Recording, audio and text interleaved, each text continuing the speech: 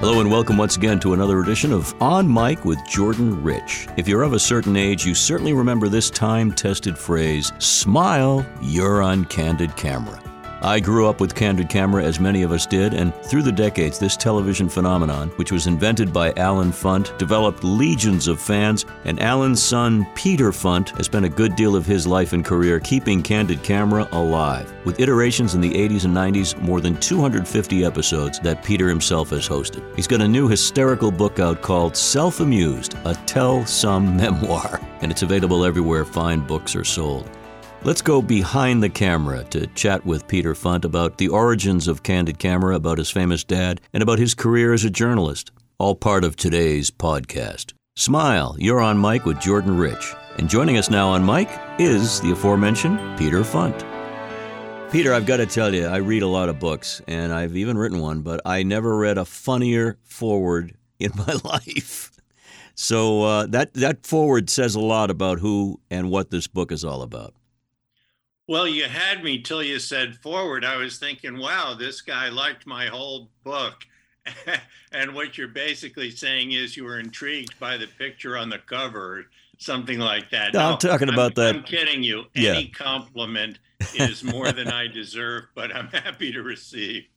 It's called Self-Amused, a Tell-Some Memoir. So there you go. The wordplay is evident from the title and the opening pages. Humor is a big part of your life, and you talk a lot about growing up with the famous dad that you had. But where does the humor come from? Is it from dad? Is it from mom? Is it from brothers, sisters, siblings, aunts, uncles, or just inborn? Well, I think I inherited my quirky sense of humor from my father, that's for sure. But, you know, many people who ask about my background and his mistakenly think, well, there must have been a lot of practical joking in the Funt home, you know, whoopee cushions and dribble glasses, whatever. That could not be further from the truth. My father was not a practical joker, and he wasn't even a teller of jokes. He really didn't do that very often. He liked to laugh, but most importantly, he fancied himself as a student of human nature. I describe him as a very complicated man who was fascinated by life's simplest things. And therein lie his sense of humor and his fascination with people that, of course, led him and then myself to doing Candid Camera. And I think I inherited much of that.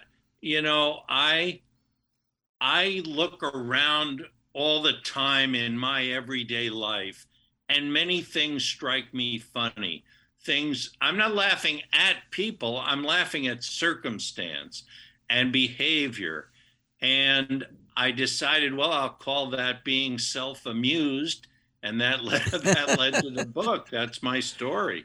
Beautiful. The concept of candid camera, this idea was so novel. I also wanted to know if there were lawyers standing by early on to warn your dad and others. What are you doing? Well, it started in 1947 as a radio show called Candid Microphone, and it was on the ABC radio network, or what was called ABC Radio at that time.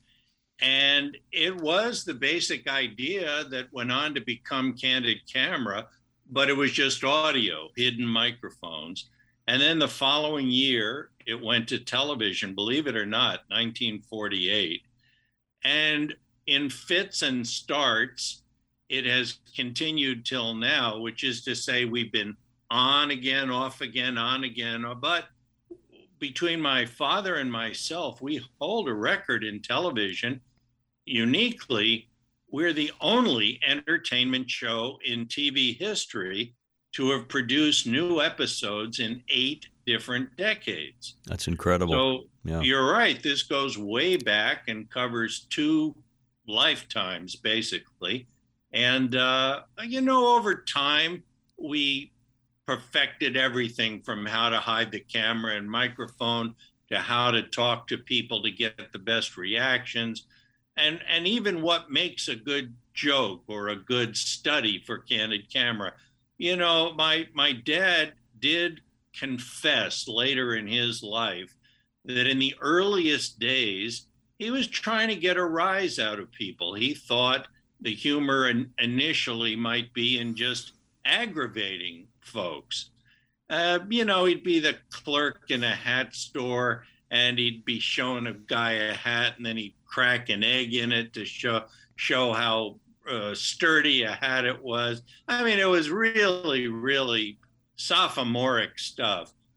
But over time, he turned around completely and realized that no, this isn't about aggravating people or testing their patience.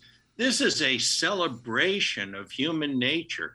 This is to prove that people are good sports. This is to applaud the folks around us who are behaving by and large so graciously, or at least interestingly, when they don't know they're being watched. And that all shifted. And it wasn't until the 1960s when the phrase "smile, you're on candid camera" was coined.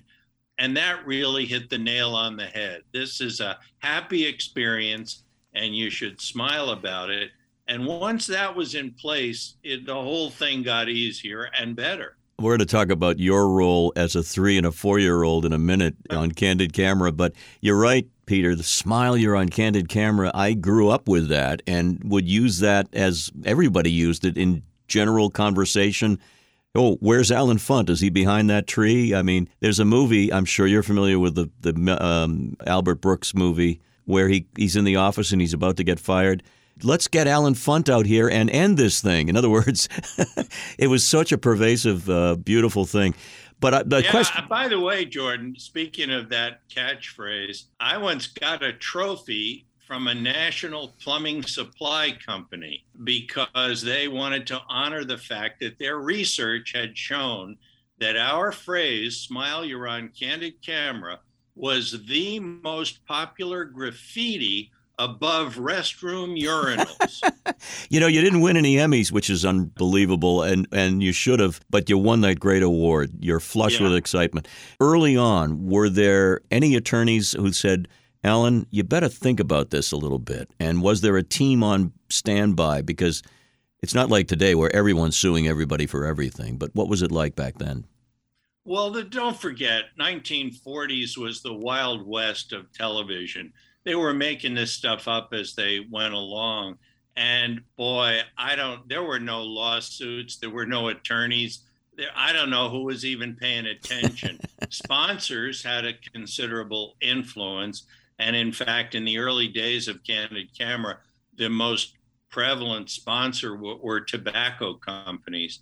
And looking back on that old footage, it's kind of icky to think of the role that big tobacco played in all of our entertainment and media. But no, the lawyers, no one knew what to make of this idea that my dad had, which actually is why, to get serious for a minute, he never did win an Emmy, largely because they didn't know what to categorize it. Nowadays, they have, best reality TV shot with a hidden camera at 10,000 feet on a dark night on weekends. It's subdivided now that everybody can win. But back then, there was no category. There was no such thing as reality TV as we describe it today.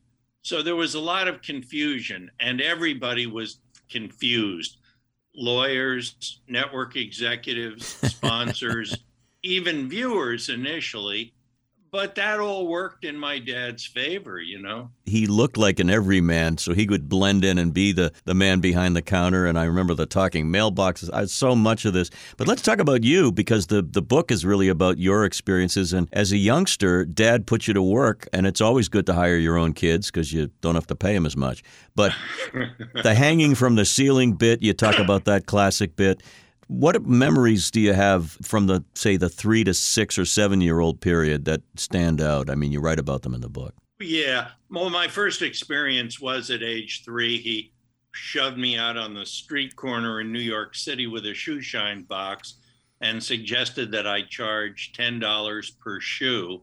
And I guess the idea was to see how business people, by and large, would react to such an audacious and young entrepreneur. You know, the funny thing is, Jordan, they never thought to save footage back then. I don't just mean outtakes. They didn't even save the finished shows. Wow. They put them on TV and then threw it out. In fact, you probably have read that many of Johnny Carson's classic shows were recorded over because nobody thought we'd want to look at that stuff years later. Fortunately, we stopped doing that and we save everything now. But so there's no actual record I can find of what I did at age 3, just my dad's stories and family lore. But all throughout my school time and teens, I usually got the assignment to help out when they couldn't find anyone young enough, nimble enough, or dare I say, stupid enough to do a few of the things that Dad needed done. And that resulted in the cover of my book, Self-Amused, which is an untouched, not retouched photo of me hanging from the ceiling at age 15 in what my dad decided would be an upside down room. And everything in this windowless room that should have been on the floor was hanging upside down from the ceiling, desk, chair, lamp, whatever. And I was the guy behind the desk. And the idea was people would come in looking for information and they'd be shocked to see this and think maybe they were upside down or they were walking on the ceiling.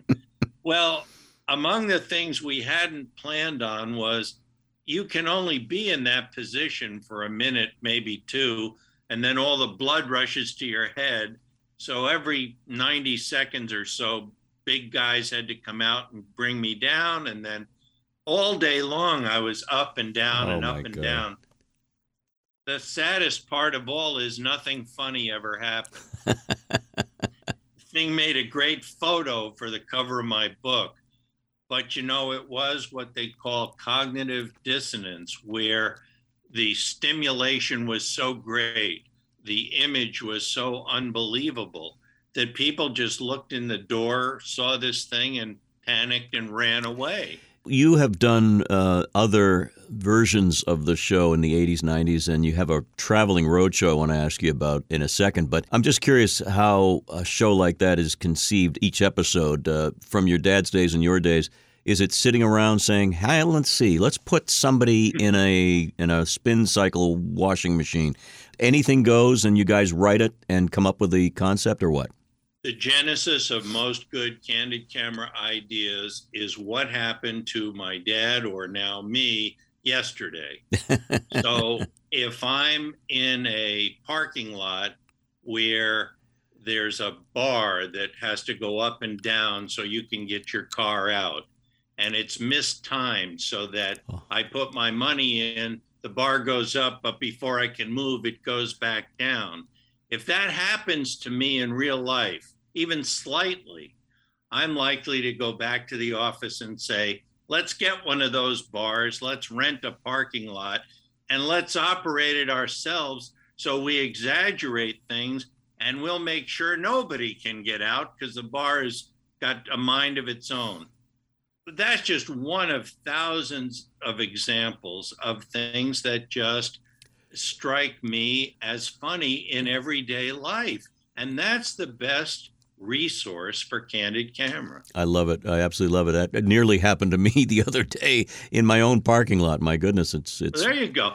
But I also tell audiences often that there's a great similarity, I believe, between the Seinfeld sitcom and candid camera. You know, Jerry Seinfeld, Larry David are fond of saying theirs was a show about nothing. Yeah, I get it. But we all know it wasn't nothing.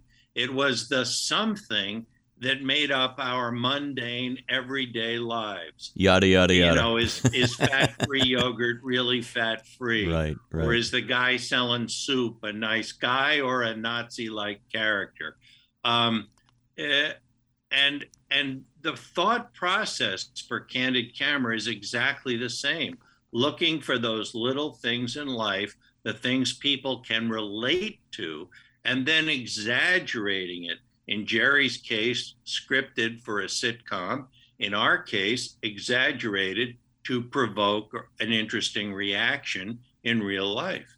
Can you talk about the stage show? Because I love this idea, and I'm curious how you actually do it. It's a live presentation. What do you use? Video as well in your? Yeah, and it's so much fun to do. It was interrupted, as everything in theaters was, by the pandemic, but we're just now getting back on the road. But for several years, my team and I have been going to theaters all across the country with our what we call our LOL tour. And it's a 2 hour stage show that incorporates, yes, some clips from Candid Camera, some live on stage comedy, some music, and some tricks that we play on the audience. Now, I can't get into that now or it would spoil it for our next attendees, but it's really all of the above. It's as close as we could come to sharing the Candid Camera experience for a live audience like that. But a lot of it is also nostalgia. I mean, my goodness, we have a library between my dad's and myself of thousands of sequences covering 8 different decades, and just the highlights from that is fascinating to review and a lot of fun for audiences. Your work has been so present in the area of humor, but I want to talk to you a little bit about journalism and serious journalism because you've been at that game as well, teaching it, studying it, practicing it. Your thoughts on where we are journalistically today, the way things are going, media is so skewed. What's your take on where we are? Oh, that's a serious left turn in our conversation. But you've hit the nail on the head because that's my life, Jordan. I do wear 2 hats. One currently is that of an opinion columnist, and I appear regularly in USA Today and the Wall Street Journal. And those columns have nothing whatsoever to do with Candid Camera. Rather, I'm talking about politics and, well, not too much the economy. That's not my specialty, but politics and media and the environment, things that are troubling our world.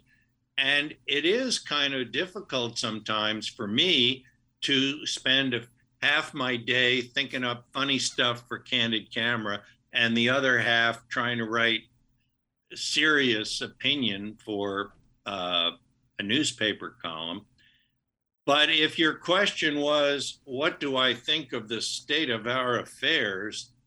I have to say, I was so relieved when Joe Biden got elected. I was so pleased that the country would then have a chance to, really get back on the right track. And I retain that cautious optimism, but I can't say I've been comfortable so far in with the new administration. It's not that their hearts are in the wrong place. It's that things have just been so tough. The pandemic is incredibly difficult to manage. The Afghanistan matter was unfortunately, I think, mishandled. The economy and the budget, and we now talk about trillions of dollars as if it's money in a mayonnaise jar or something. Boy, I don't know if anybody could do a good job with this, but you add to that the fact that Americans, and I'm talking about the general public now, myself perhaps included, are so darn divided about everything. And it's not just that we have an honest difference of opinion. There would be nothing new about that. It's that we're so obstinate about it and we're so arrogant about it. It's scary to talk to people who used to be your friend and find that, that they can't even communicate civilly anymore about the things that we all have on our mind. Well, would you agree with me that the line between opinion and hard news coverage has really been blurred to the extent you are an opinion writer when you write for USA Today or the Wall Street Journal? We know that because it says, you're on the opinion page, but it seems as though so many things are skewed and blurred and there's not as much objective reporting. That was my overall take on things. And you're exactly right. And I don't know what to do about that. I teach journalism to high school students here in California, and we talk about that. The outlets from which we get most of our news and information, whether it's CNN, MSNBC, Fox News Channel, if that's your preference. The point is, these have become echo chambers. That's the term people like to use, because they don't really objectively report the news. They intersperse commentary and flog a particular point of view, whether it's left, right, whatever, over and over. It tends to attract viewers who don't really want to learn or be informed so much as they want to be reinforced, and thus the term echo chamber. And that reinforcement is helping to divide the whole country. And what a shame that journalism, which I think is arguably our most cherished institution in the U.S., is somewhat to blame for the problems we have today. Well said. I'm going to return to Candid Camera talk because we need the humor and your book. Let me off the hook here. I'm going to let you off the hook. Getting back to the work that makes us smile. The celebrities, and I remember loving it when your dad would pull stunts on celebrities. Do you have a favorite story or two about a celebrity issue with the modern Candid Camera that you were involved in? Well, I have to make clear that when we use celebrities on Candid Camera, it's more placing them as guest stars on our side to fool other people, not so much to trick them. There have been exceptions, and I've participated in a few. For example, and I think I cover this in the book, I once had an opportunity to do a sequence in which I caught members of the New York Yankees baseball team. And my little premise was that I would pretend to be a representative from the commissioner's office, and I would confront these guys one at a time in a meeting room in the stadium and to tell them that the commissioner was very concerned that there was too much spitting during games and too much crotch rubbing that was being seen on national television. Beautiful. And we got to do something about this. Well, it was funny, and the guys were pleasantly thrown and in denial, I must say, about, that this was a problem. But one funny thing happened where one player who, for this moment, will remain nameless, but I'll just say a star on the Yankees at the time, I told him he was rubbing his crotch too much. He denied it emphatically. When we went back to the editing room and looked at the footage, we saw that the camera, when it pulled back, could see under the table. And the more he denied it, the more furiously he was rubbing his crotch. And we did show that on network TV. And it was one of the funnier moments with celebrities. But like I say, we don't really like to try to catch celebrities. That's not our thing. Well, other shows do as you tell that story, there's more of Adler and Freud and all the great psychotherapists down through history rolled into a Candid Camera episode, because it really is, as you said earlier, Peter, a look at our own human behavior, which on the face of it is funny. I'm very proud to say that our footage, my father's and mine, is used to this day on hundreds of college and university campuses in the study of psychology. So there is method to our madness, that there people smarter than I are dissecting this footage and drawing some interesting conclusions, or at least helping to illustrate established principles for students in the classroom. But it's a great honor for us. There aren't many entertainment shows in US television history that can say they also have a college component to their material. Maybe Jeopardy, but that's legit in terms of what we see is what we get. On Candid Camera, you never know when a mailbox will start speaking to you or whatever. You had one story, I think, about payphones and Dad giving you some coins. And do you recall those moments when you just sort of went out and anything could happen? Do you remember that? Wow. I'm not sure what you're referring to, Jordan. Now, when I think of payphones and coins, I more often think about my time at ABC News, where, in the early days when I was reporting for radio, we always had to use payphones to call in and to feed our material. Alligator clips. Remember those? Well, before that, in New York, we carried pipe wrenches so that we could remove the mouthpiece of the telephone to get to those attachment points for our alligator clips. Now that I think of it, if you read my book, and I thank you for that, I also did mention coins. This was when I was going to college, and my family sent me. I went to the University of Denver, and it was a 1,800-mile drive for me as a 17-year-old who'd never really left home. And there I was going cross country all alone. And my parents, bless their heart, gave me things, all of which you would never use on such a drive today, starting with a map.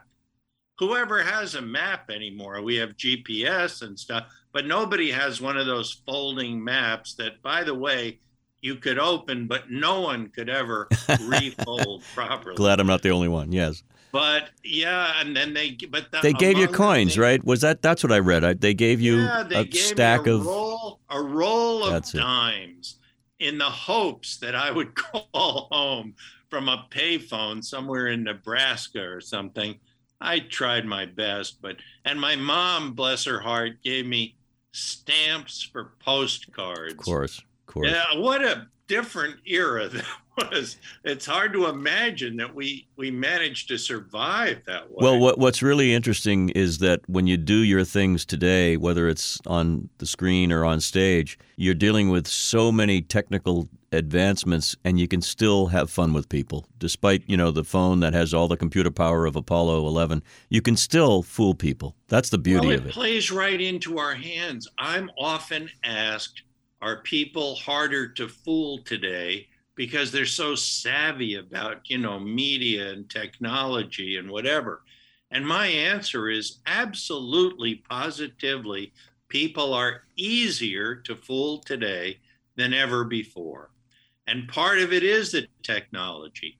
But everybody we encounter, most people we encounter nowadays, are multitasking. My dad used to have to work to sort of distract a person to do a little joke. Nowadays, people are self-distracting. Exactly. You don't have to worry about that. Your dad was a master, no question. One additional bonus, this is great, a video download of 15 classic sequences of Candid Camera when you buy the book, Self-Amused. That's a nice deal. Yeah, the way I look at it, 15 of our best sequences on a download is probably worth what Amazon or Barnes & Noble, whatever, would charge you for my book, in which case the book is free. Spoken like a government official, as dealing with our budgets in Washington. It's all free. It doesn't cost anything.